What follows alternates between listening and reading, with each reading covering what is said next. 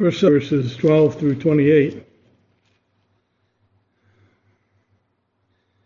As we consider verses 12 and 13 again this morning.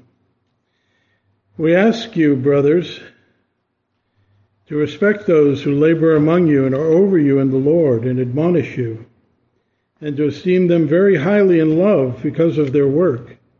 Be at peace among yourselves. And we urge you, brothers, admonish the idle, encourage the faint-hearted, help the weak, be patient with them all.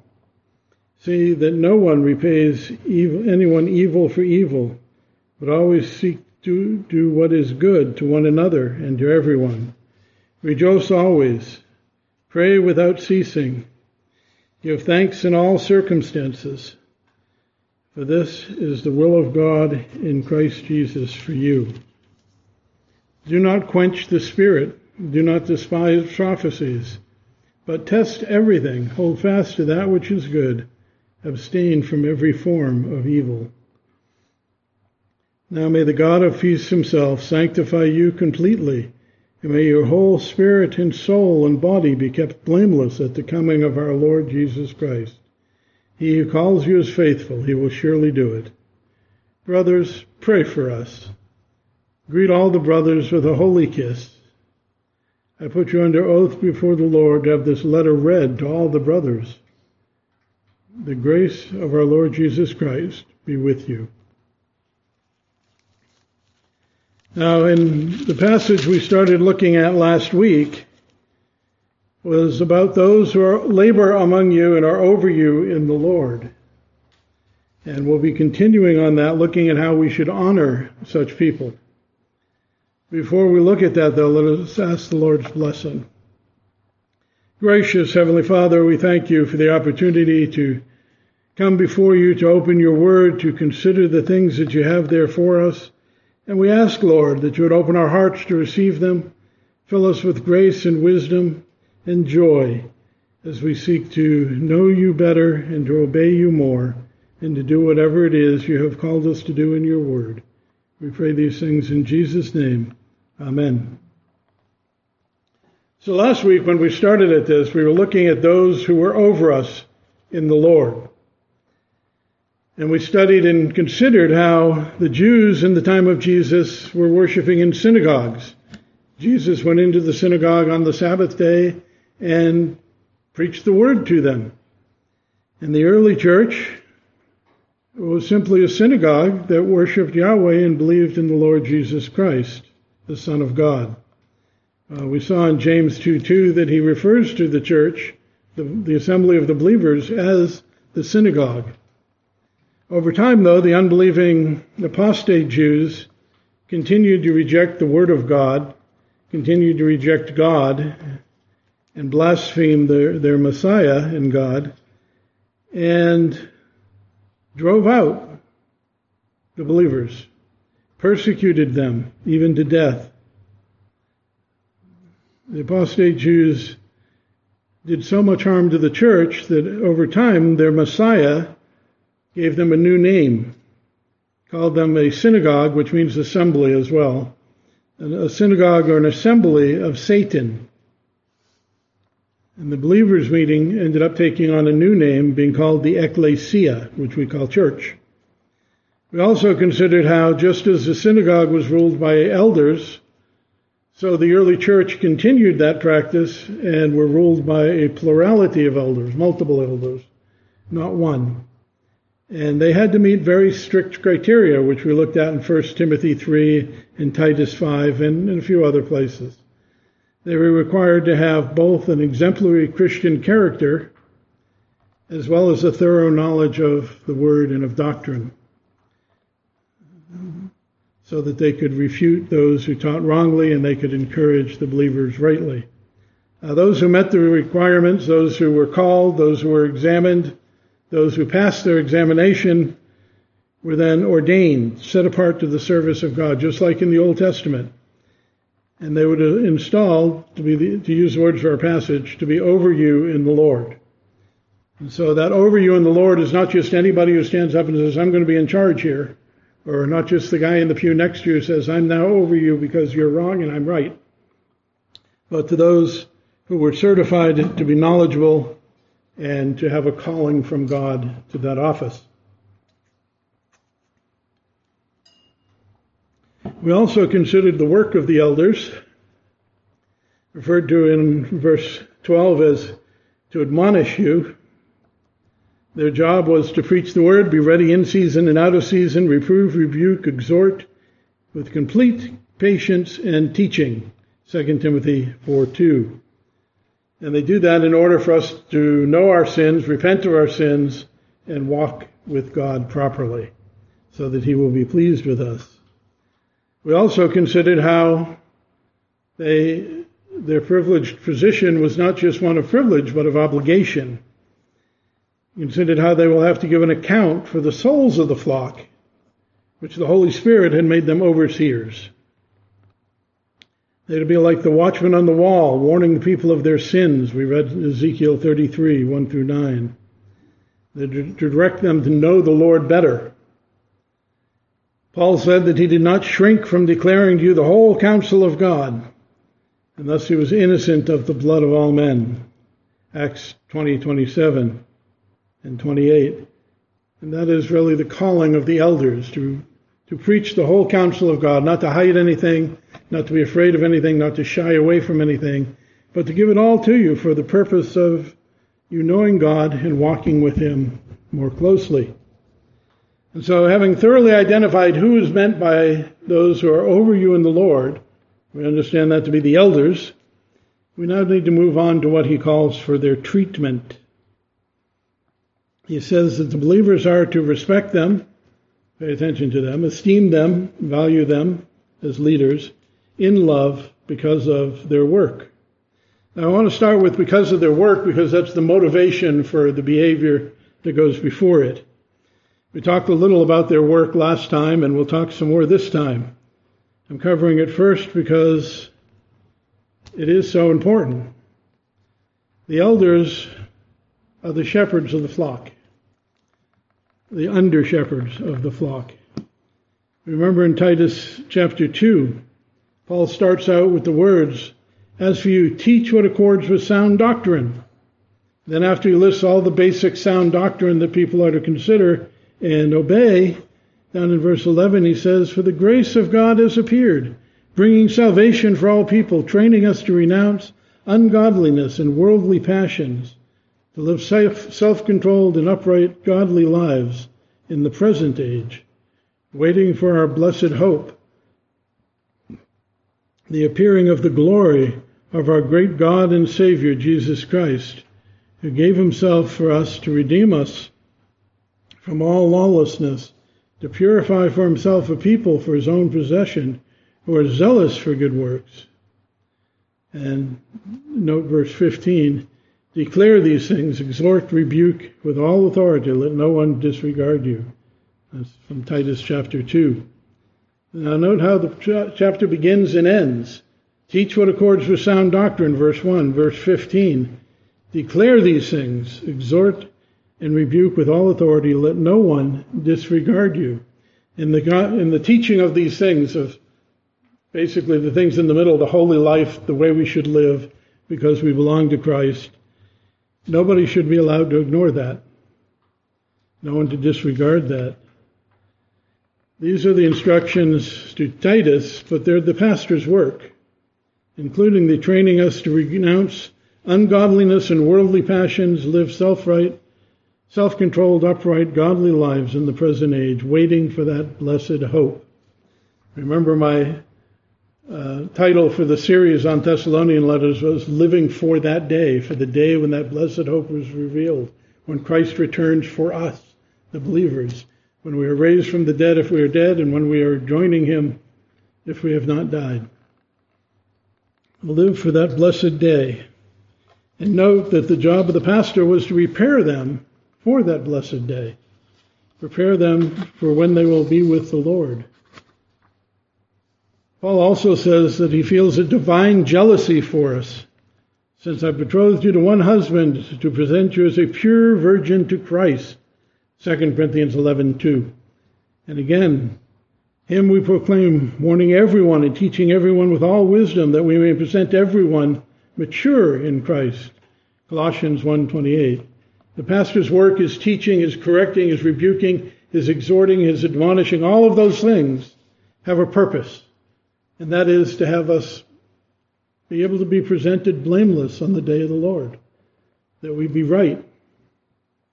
That is the goal of every Christian, or should be, and the goal of the pastor, the purpose of the pastor is to push people towards that, to advance them towards that goal. Now, that work, of course, garners much opposition both within and without the church. John says, we know that we are from God and the whole world lies in the power of the evil one, 1 John 5:19. The unbelievers are those who follow the course of this world, the following the prince of the power of the air, the spirit that is now at work in the sons of disobedience, Ephesians 2:2. The world of the devil and the kingdom of God do not mix. They are at enmity with each other and always will be. And the world belongs to him. What Jesus told his disciples is especially true of elders, those who are over you in the Lord. He says, if the world hates you, know that it hated me before it hated you. If you are of the world would love you as its own. But because you are not of the world, but I chose you out of the world, therefore the world hates you. Remember the word that I said to you, a servant is not greater than his master. If they persecuted me, they will also persecute you. If they kept my word, they will also keep yours. But in all these things they will do to you on account of my name, because they do not know him who sent me. Setting it pretty boldly, the work of the church is the work of the Lord, and especially the work of the elders, the preachers and teachers, is the work that gets them in trouble with the world. Because we contradict everything it believes and everything it says. You remember my testimony, I said that I got to the point shortly after becoming a Christian where I threw my hands up in the air, said everything I know is wrong. Because I was reading through the Bible and it's like, that's the opposite of what I've always been taught. That's the opposite of what I've always believed as an atheist. Well, those who haven't had God move in their heart will be very angry and bitter towards those things. We should also consider why Paul writes those things to Titus in Titus chapter 2. We have to go back to Titus chapter 1. He's speaking of the elder. He says he must hold firm to the trustworthy word as taught, so that he may be able to give instruction in sound doctrine, and also to rebuke those who contradict it. They get angry when they're rebuked, or when they're contradicted for their false doctrine. For there are many who are insubordinate, empty talkers and deceivers, especially those of the circumcision party. So even within the early church, there were many people who rejected authority, who talked nonsense, who deceived people with false doctrine. He mentions the biggest group in his day, the circumcision party. He says they must be silenced. If the church, the pastor tries to silence people, do you think they're happy? Not so much. They must be silenced, since they're upsetting whole families by teaching for shameful gain what they ought not to teach. One of the Cretans said, a prophet of their own, not a prophet of God, but a prophet of their sect, said the Cretans are always liars, evil beasts, lazy gluttons. This testimony is true, therefore rebuke them sharply, that they may be sound in the faith. Not just a rebuke, but a sharp rebuke can be needed. They should be sound in the faith, not devoting themselves to Jewish myths or the commands of people who turn away from the truth. The word is truth. If they preach and teach against that or contrary to it, they should not be listened to. To the pure, all things are pure, talking about the circumcision party and their Jewish ceremonial laws. But to the defiled and unbelieving, nothing is pure, but both their minds and their consciences are defiled. They profess to know God, but they deny him by their works. Remember, by our works we are known. Make a tree good and its works, or and its fruit will be good. Make a tree bad and its fruit will be bad. You'll know them by their works. by their words, Jesus says, but here by their works. They are detestable, disobedient, and unfit for any good work. Titus 1:9 through 16. Very harsh commands. A harsh calling, but one, if it was lived with, the church would be a lot better shape than it is today and throughout history. What happens when the pastors and the elders stop doing that? Stop silencing the false doctrine, stop proving and rebuking the heresies. The heresies creep in, take over, and the church is destroyed, and the believers move on. Those who are left. It's a terrible and a sad thing. That's why Paul admonished Timothy, preach the word, be ready in season and out of season, reprove, rebuke, and exhort with complete patience and teaching. For the time is coming when people will not endure sound teaching. They will not listen to the truth. They will not listen to the Bible. They will not listen to an elder who teaches and preaches from the Bible. They have itching ears. They will accumulate for themselves teachers to suit their own passions and turn away from listening to the truth and wandering off into myths. 2 Timothy 4:2 through 4. Men have itching ears. They want doctrine. They want preaching. They want teaching. They even want reproving, rebuking, and exhorting that suits their own passions. Usually that means condemning other people, but letting me get away with my sin.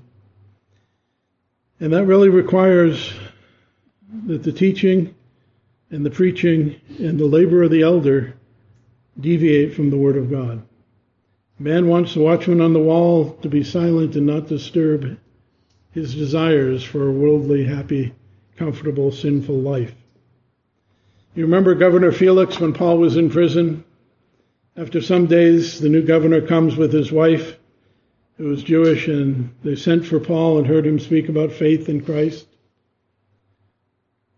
And as he reasoned about righteousness and self-control and the coming judgment, Felix was alarmed and said, "Go away for the present. When I have opportunity, I will summon you." At the same time, he hoped that money would be given him by Paul, so he sent for him often and conversed with him.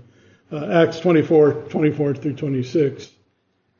People are alarmed when they hear the truth, especially if they are convicted that they know it's true. God is not happy. There will be a consequence. While you may escape punishment here and now, you may be able to use your wealth, your power, or your deceitfulness to get away with it. There is a God, and he will call you to account, and you will be judged. That was back in the end of verse 4 and the beginning of verse 5. Chapter 4 and beginning of chapter 5. Especially about the great and terrible coming of the day of the Lord. When you preach that about them, they know they're judged. They know they're going to hell. They know it'll be torment for all eternity with no hope of escape. The place where the fire is never quenched and the worm never dies. And so they become angry. They become enraged. They want to silence the truth, and they want to punish the believer, especially the one who tells them that what they're doing is sin. I want to call your attention to another fact. Remember when Paul lists all the things he suffers for the kingdom, saying he's talking like a fool, but since they're doing it, I need to show you just how foolish they are. He says he is on frequent journeys, in danger from rivers, in dangers from robbers, in dangers from my own people, danger from the Gentiles, danger in the city, danger in the wilderness, danger at sea, danger from false brethren. 2 Corinthians 11, verse 26. Did you notice something? He was opposed and in danger from the Jews. The Jews were the people who were raised in the faith, yet they'd become apostate. They wouldn't accept the true doctrine. They wouldn't worship their Messiah. They became enemies of Paul. He was also in danger from the Gentiles, those who had other false religions. And third, he was in danger from false brothers, those who claimed to be believers, claimed to be Christians, yet taught and held the doctrines that were against the Scripture. Now, if we think about that, It's true to this day, is it not, the same dangers? People raised in the church who don't believe, who want the church to accommodate their belief, which isn't faith. Want the church to preach things that are comfortable for them. Their parents want you to preach things that are comfortable for them because they don't want their children to say, I hate church. And so doctrine is compromised, or the preacher is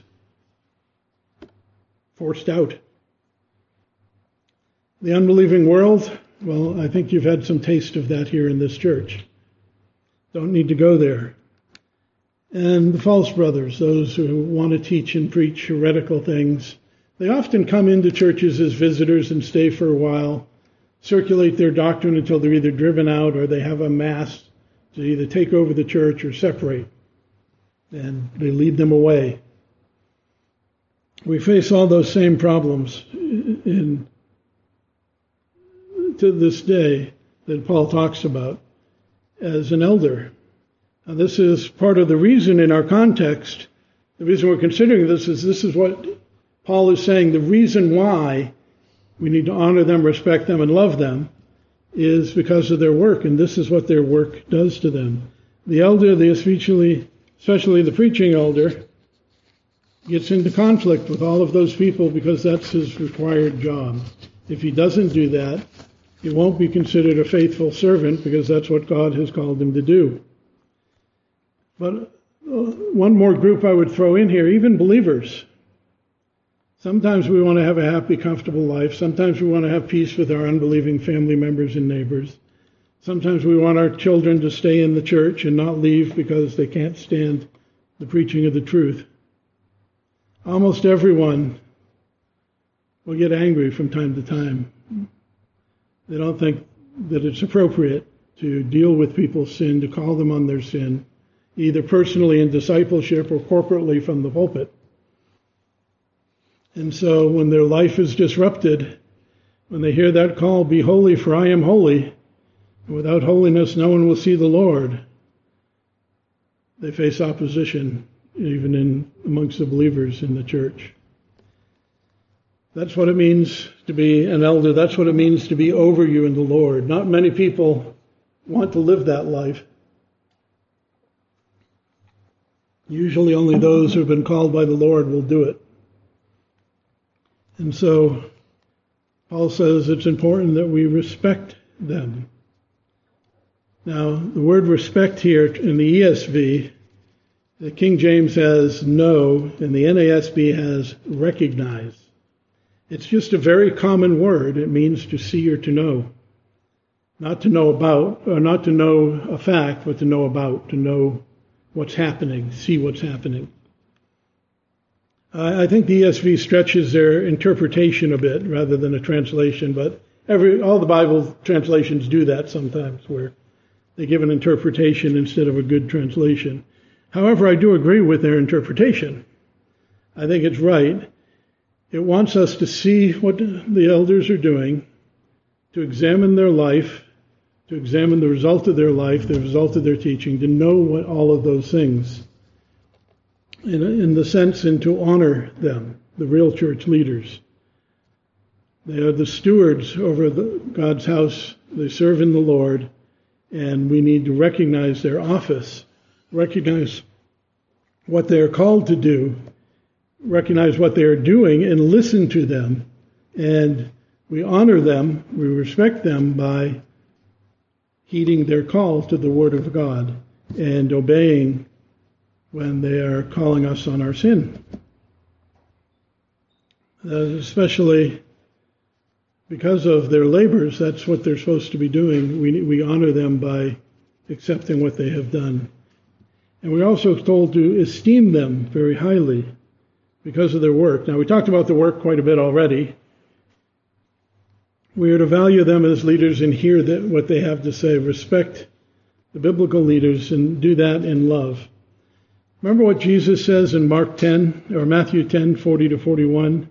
Whoever receives you receives me. Whoever receives me receives him who sent me.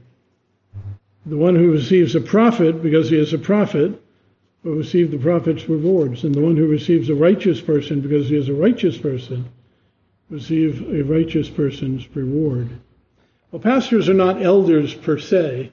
We're not literally, pastors are not prophets per se. We do have a form of that office. If you look at what the office does in the Old Testament of a prophet, they were not people who just went around randomly saying things about the future. They were sent with a message. We call them messengers of the covenants.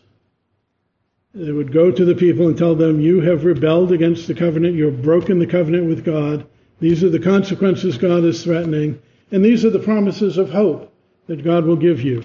And they called them to repent.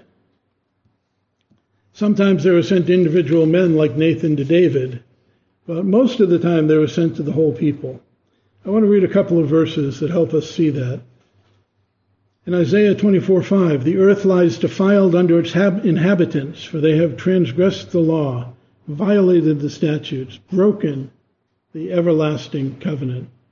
This is the whole conviction to the whole world.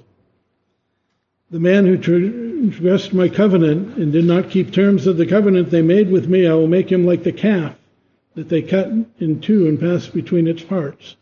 Jeremiah 34:18.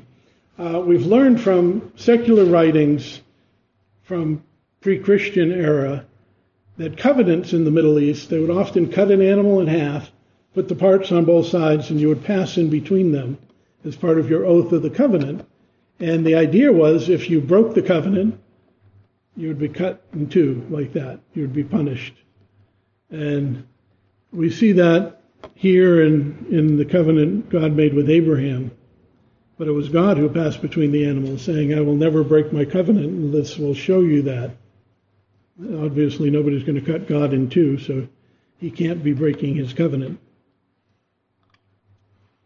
But he says, the prophet has gone there to tell them they have broken the covenant, and God will do to them what they swore by oath in the covenant.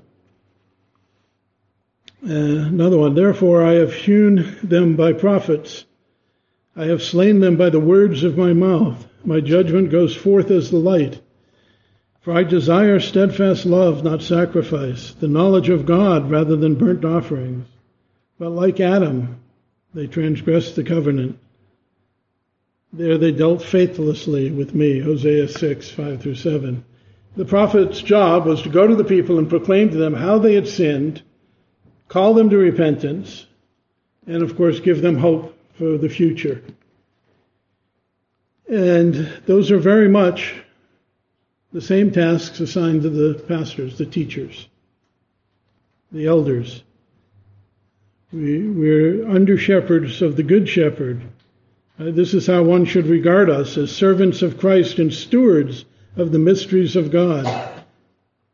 Moreover, it is required of stewards that they be found faithful, 1 Corinthians 4:1-2. Among the brothers, they were to be especially esteemed. We learn that if anyone says, I love God and hates his brother, he's a liar, for he does not love his brother whom he has seen, cannot love God whom he has not seen. And this is the commandment we've heard from him. Whoever loves God must also love his brother. 1 John 4:20-21. If you despise any of God's children, you're condemned because they're his children. How much more so for the children who are appointed to be leaders, who God has called and appointed to be laborers over you. How much more not loving them will be considered a horrible, evil sin. Think about the reasons Paul has given for their work. Right? We are to love them and respect them and honor them, basically obey them and heed their calling as watchmen on the wall. Their job is to teach us God's word so we know God better. The elder's job is to teach us what God loves and what God hates so that we may please him better. Their job is to preach the word, be ready in season and out of season, reprove, rebuke, exhort with complete patience in teaching. We need to know our sins and walk in the light. And it's not just an intellectual knowledge the elder is to give, but to help with the practical application in our lives personally. And think of the opposition this will bring from all sources. So Paul calls them to respect and esteem biblical leaders in love. And this is as necessary an admonition today as it was 2,000 years ago when Paul wrote this.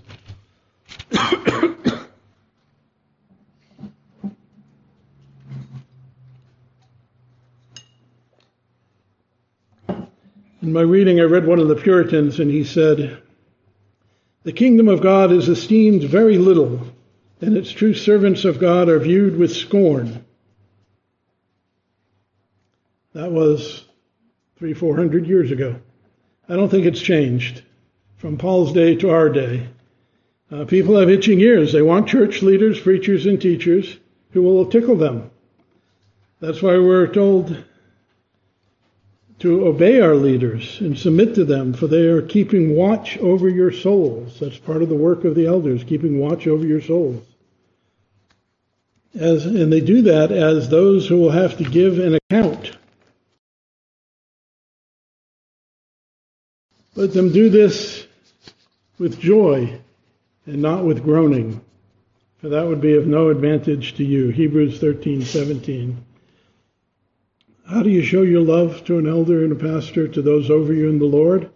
Well, by keeping his commandments revealed from Scriptures, repenting of their sins, living a godly life. All of these things, those elders and those pastors are trying to help you do.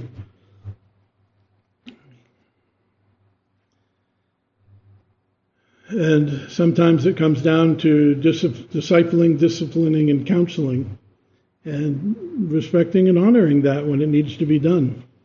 I think one of the greatest joys I had in Cambodia was when I got very upset about outsiders not being welcomed in the church because they didn't want to share the food and the gifts with them. When I preached a message on that and rebuked them, they repented in tears. I probably didn't need to preach a message. I probably could have just gone to the people and spoken to them. I didn't think they were that tender-hearted, but that's how you show honor and respect to an elder, is by hearing your sin, acknowledging it, whether it be from the pulpit, not for you personally, or in personal consultation. Let them do it without groaning, he says. If we do this right, if we are listening, we are heeding, we are trying to grow, we are trying to repent, most importantly, of sin and do better, then we can have peace. Right? Be at peace among yourselves, the end of verse 13.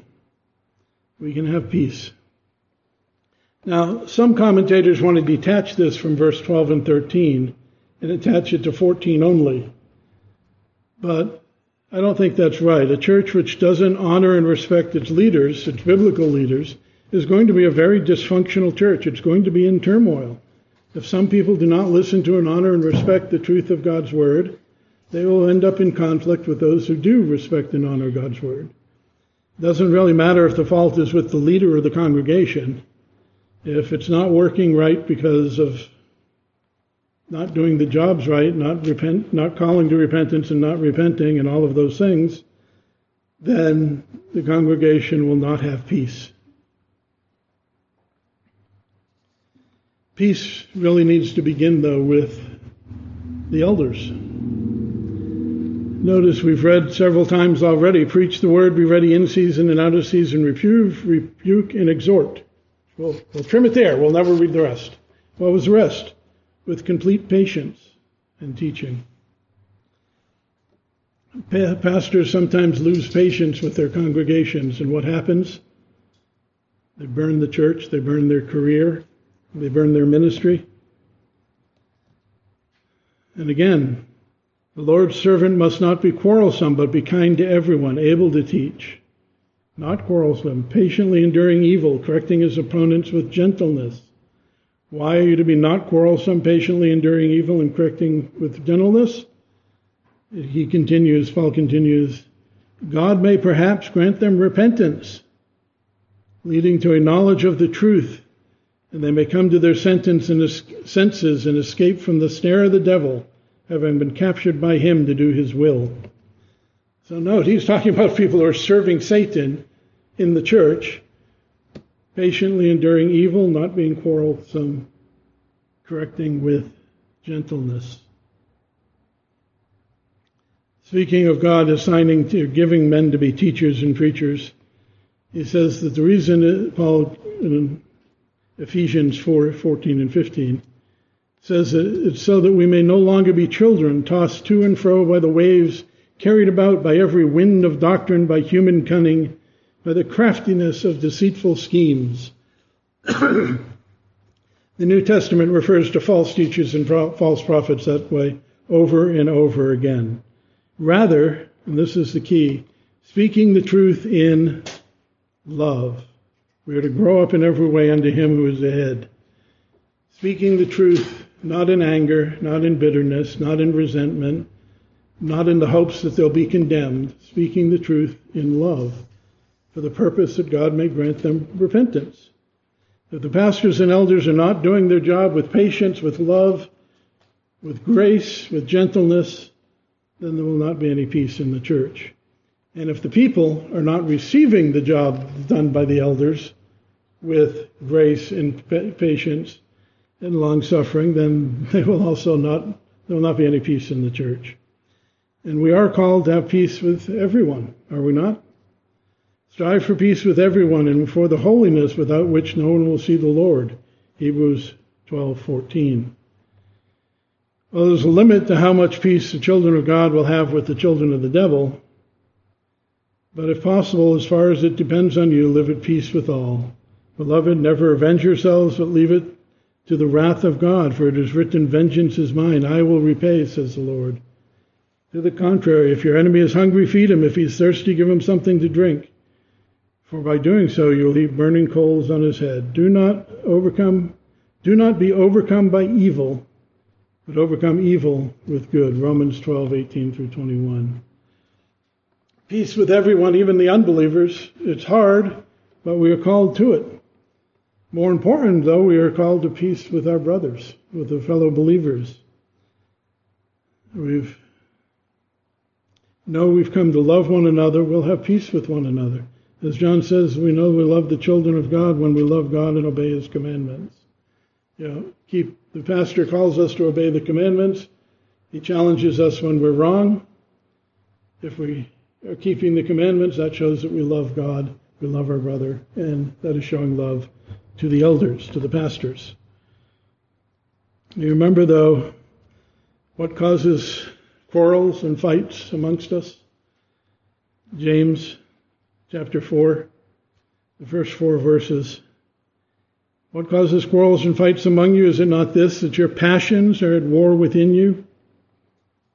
I'm not talking about holy passions for God, talking about passions for sin. He says, you desire and you do not have, so you murder. You covet and cannot obtain, so you fight and quarrel. You do not have because you do not ask. You ask and do not receive because you ask wrongly to spend it on your passions. You adulterous people, do you not know that friendship with the world is enmity with God? Whoever wishes to be a friend of the world makes himself an enemy of God. Obedience to God, and indeed, if obedience to God and God himself are not the first things in our life, then our life will not be able to have peace. We'll have fighting and quarreling. Why is peace even possible? We all have these sinful passions. Well, peace starts with our peace with God. We are reconciled to Christ. If anyone is in Christ, he is a new creation. The old has passed away, the new has come. And this is all from God, through Christ reconciled us to himself and gave us the ministry of reconciliation. Note that it is Christ, his death on the cross, that reconciles us to God, who had nothing but wrath for us in our sin. But note also that he has given to us, to the elders, to the pastors, the ministry of reconciliation. That is, in Christ, God was reconciling the world to himself, not counting their trespasses against them, and entrusting us the message of reconciliation. Therefore, we are ambassadors for Christ, God making his appeal through us. We implore you, on behalf of Christ, be reconciled to God.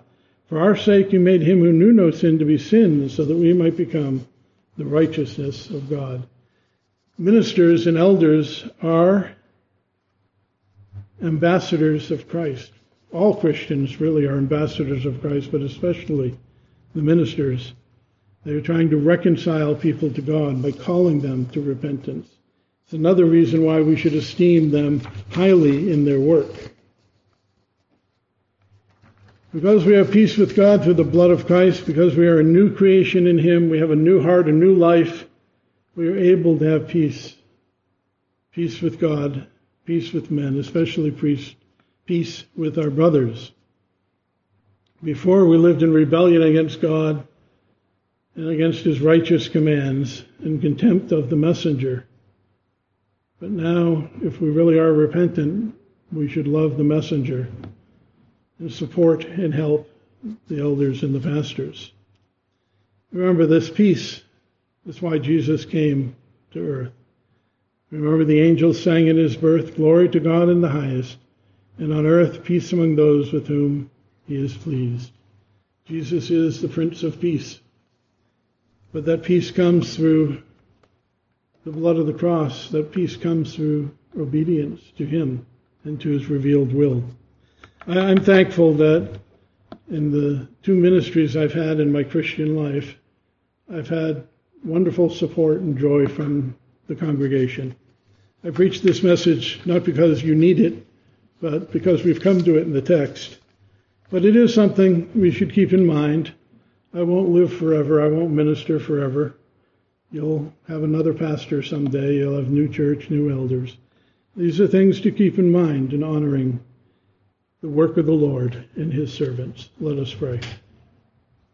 Gracious Heavenly Father, we thank You that You have set men above us in Your kingdom, men whose task it is to guide us, to lead us, to shepherd us, that we might know You better, that we might glorify You more, that we might be prepared to meet You on that day.